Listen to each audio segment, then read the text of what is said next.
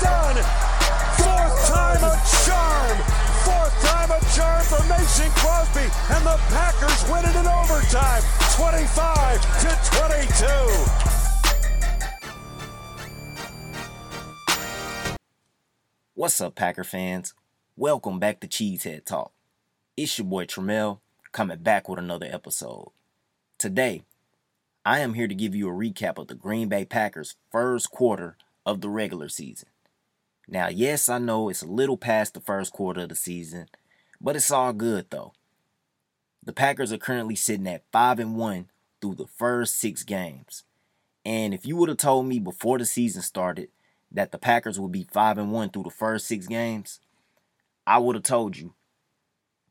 I expected it. So let's go game by game and take a look at the scores.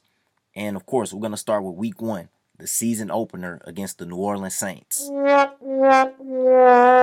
we all know what happened in this game.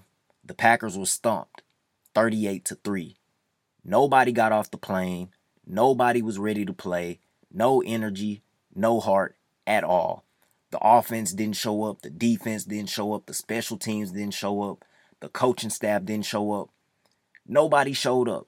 And when you show up to a game like this, you're going to get the brakes beat off of you, which is exactly what happened. We got embarrassed on national television.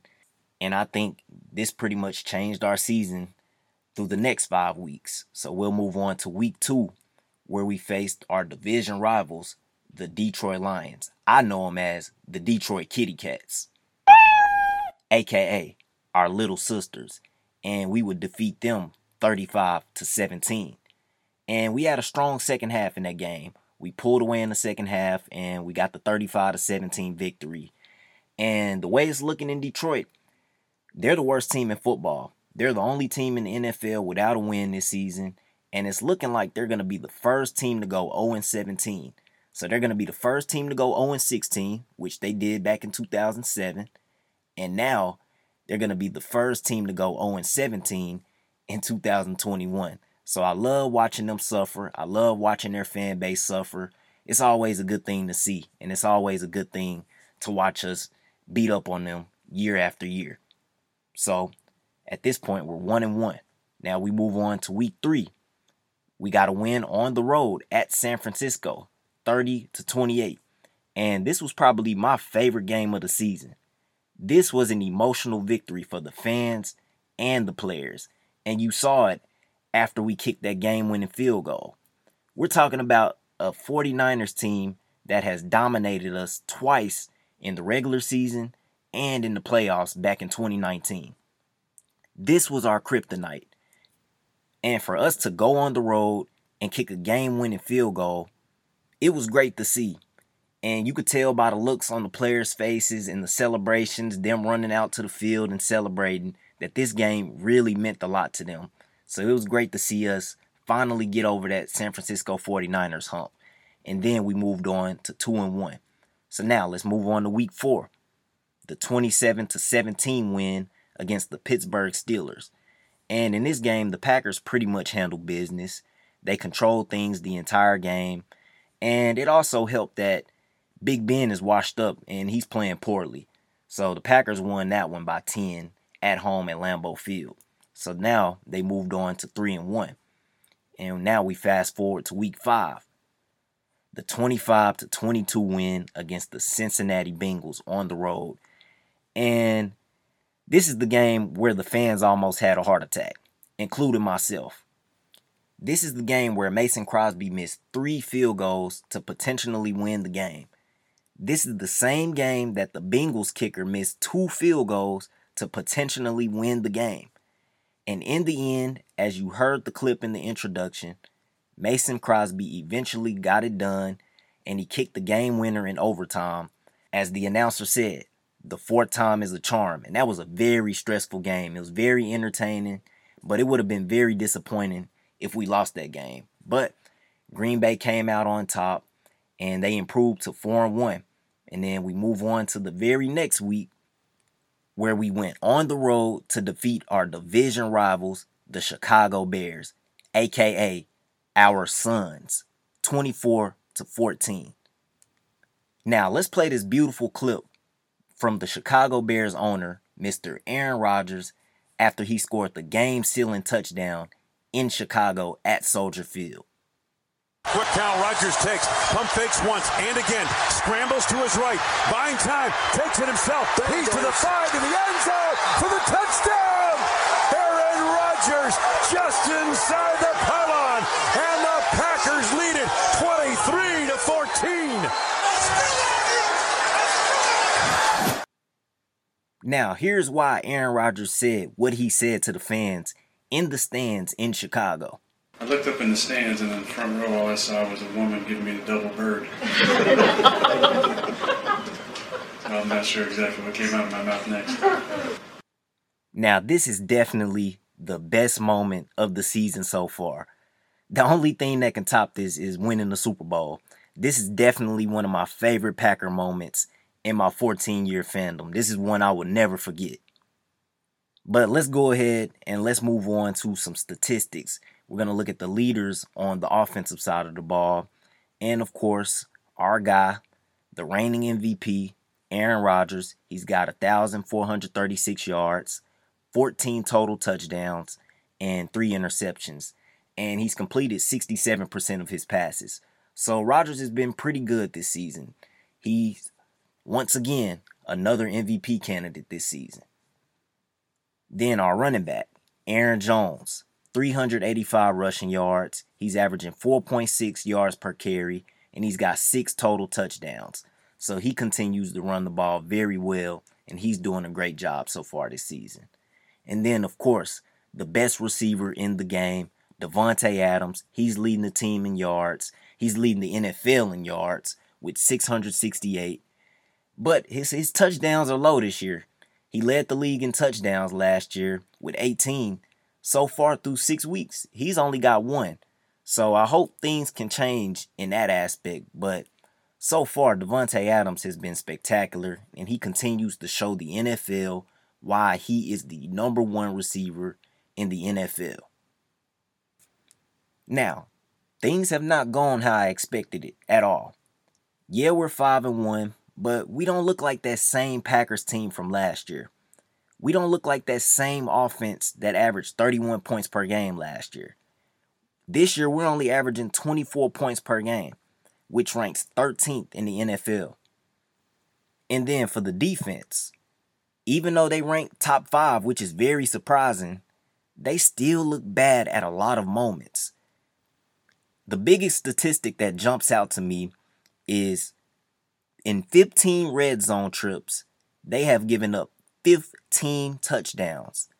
They haven't forced a turnover or just given up a field goal when teams reach the red zone. So this is what I'm talking about when I say they don't look the same as last year.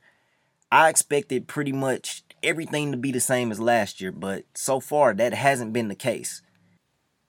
But there's a huge reason to why this team isn't as good as they were last year on both sides of the ball. And that reason is injuries. The injury bug has really killed the Green Bay Packers so far in 2021. On offense, this entire offensive line has been shuffled around every single week. You're still missing your all-pro left tackle, David Bakhtiari, who's the best left tackle in football. We know he tore his ACL last December, but he will be back very soon. We also lost our Pro Bowl guard, Elgton Jenkins. He missed a couple of games with an ankle injury, and that's probably the biggest injury on this team because Elgton Jenkins is someone who literally plays every position on that offensive line for the Packers. He plays left tackle, guard, center, everything. He's probably the most valuable player on this team outside of Aaron Rodgers. We also had more injuries to the offensive line. Josh Myers, he missed the game with a finger injury. And now, after that Chicago game, he hurt his knee, so he's going to miss more time with a knee injury. So far this season, the offensive line has been shuffled around and is full of first and second year players like Yosh Nijman. He stepped in. John Runyon, he's come in and stepped in. And then the rookie, Josh Myers. These guys have done a phenomenal job protecting Aaron Rodgers so far this season. So a lot of adversity with this offensive line, but so far they've handled it pretty well. And then also another injury that hit our offense was losing Marquez Valdes-Scantling. He got placed on injured reserve with a hamstring injury. This is literally our only true deep threat on the roster, so it makes it much easier for defenses to cover these receivers. Like I said, this Packers offense has dealt with a lot of injuries, and to be honest, they've handled it pretty well so far. I think once we get everybody back healthy, we'll get closer to that 2020 Packers offense. The offense that teams pretty much couldn't stop last year. The offense that put up 31 points per game and led the league in scoring last year. Once we get everybody healthy, I think things will trend in a positive direction. Now, on the defensive side, it's the exact same thing. The injury bug has played a huge factor. Like I mentioned, the Packers are a top 5 defense right now. But if we're being real, they haven't played an offense yet. Cincinnati was probably the closest thing, but Cincinnati is still very young and they're up and coming. So I don't even really count them yet. But when you take a look at who they're missing, it's actually pretty impressive that they're ranked top 5. Even if they weren't missing these players, it would still be very impressive that they're ranked top 5. They're missing their 2 best defensive players who both went on injured reserve, and that's Mr. All-Pro Za'Darius Smith and Mr. All-Pro Jaire Alexander. Not sure if Za'Darius Smith will return this season since he had back surgery. Hopefully he can, and then hopefully Jaire Alexander can avoid surgery on his shoulder that he injured in Week 4 against Pittsburgh. Those are some huge losses for this defense, but hopefully they can hold it down. Hopefully Jaire can return because he's irreplaceable. Without Jaire Alexander, we're in trouble. Also, Preston Smith is injured. Your second outside linebacker. So your top 2 outside linebackers are dealing with injuries right now. And Preston Smith is actually having a great season so far. I know last year in my award show, I gave him the title for the most disappointing Packer in 2020. But he's really turned things around this year. And if you're a fan of Pro Football Focus, Preston Smith is ranked the number 1 run stopper. And he's been getting pressure on quarterbacks this year. So that's another dent to this defense. But his injuries aren't major. It's just minor. So he might miss maybe 1, maybe 2 games. It's not that bad. But so far, I'm very impressed with what this defense is doing at times. They're playing with a new defensive coordinator in Joe Barry. They're dealing with all the injuries that I mentioned. And outside that Saints game, they really haven't given up points. They're doing what they're supposed to do. And then shout out to the free agent signing, Devondre Campbell. He's been fantastic. I remember the day they signed him.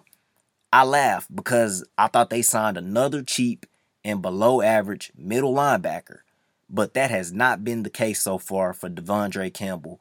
He has really turned things around in Green Bay. And he's having a Pro Bowl caliber year. So shout out to Devondre Campbell. So my grade for the defense is a B. And my grade for the offense is a B-. Overall, through the first 6 weeks, I'm satisfied. I'm satisfied with how we've performed through the first quarter of the season. But it gets a lot tougher in these next slate of games. These upcoming games will be a true measuring stick for sure. We're going to see if this Packers team are contenders or pretenders. And we're going to take a look at these next few weeks. Week 7, we have the Washington football team at home at Lambeau Field. Now, this is a trap game. We should handle business. If we come out there and we do what we're supposed to do, that should be an easy win.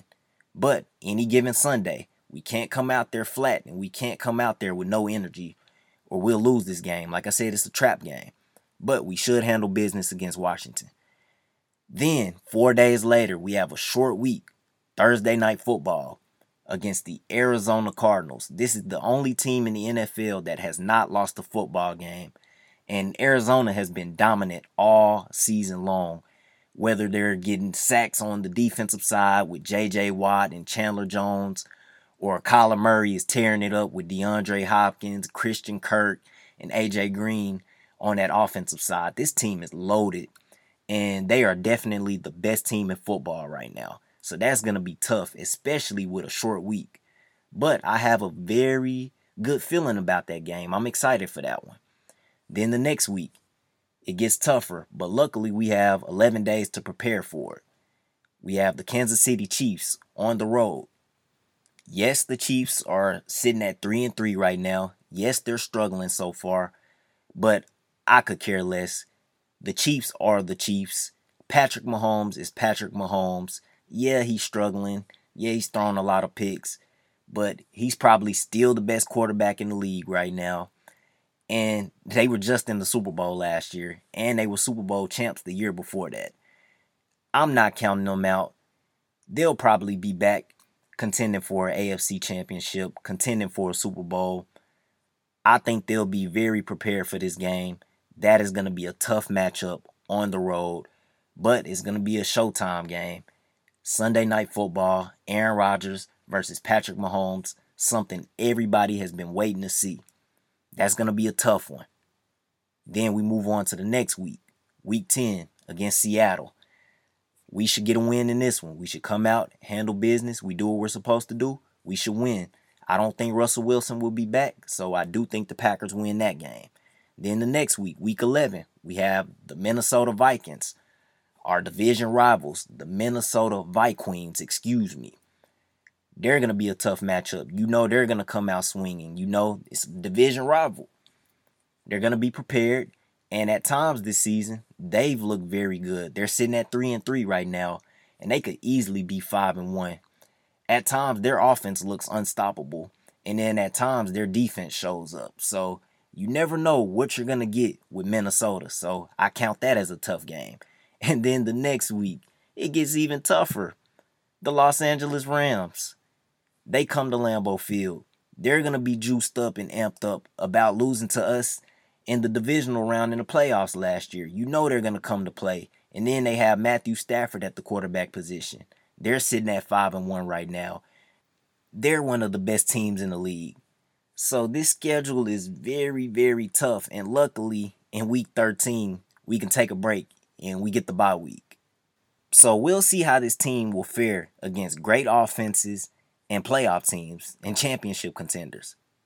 It's definitely going to be a tall task, and it's going to be very stressful as Packer fans, but we can't run away from the challenge. We got to go through it, so we'll see how they fare. I'm excited, and I'm also nervous at the same time. But that pretty much wraps up this episode. Stay tuned for the next episode where I will give out my mid-season awards for the Green Bay Packers once we hit that mid-season mark. It's your boy Tramel, signing out. This is Cheesehead Talk. And remember, go Pack, go.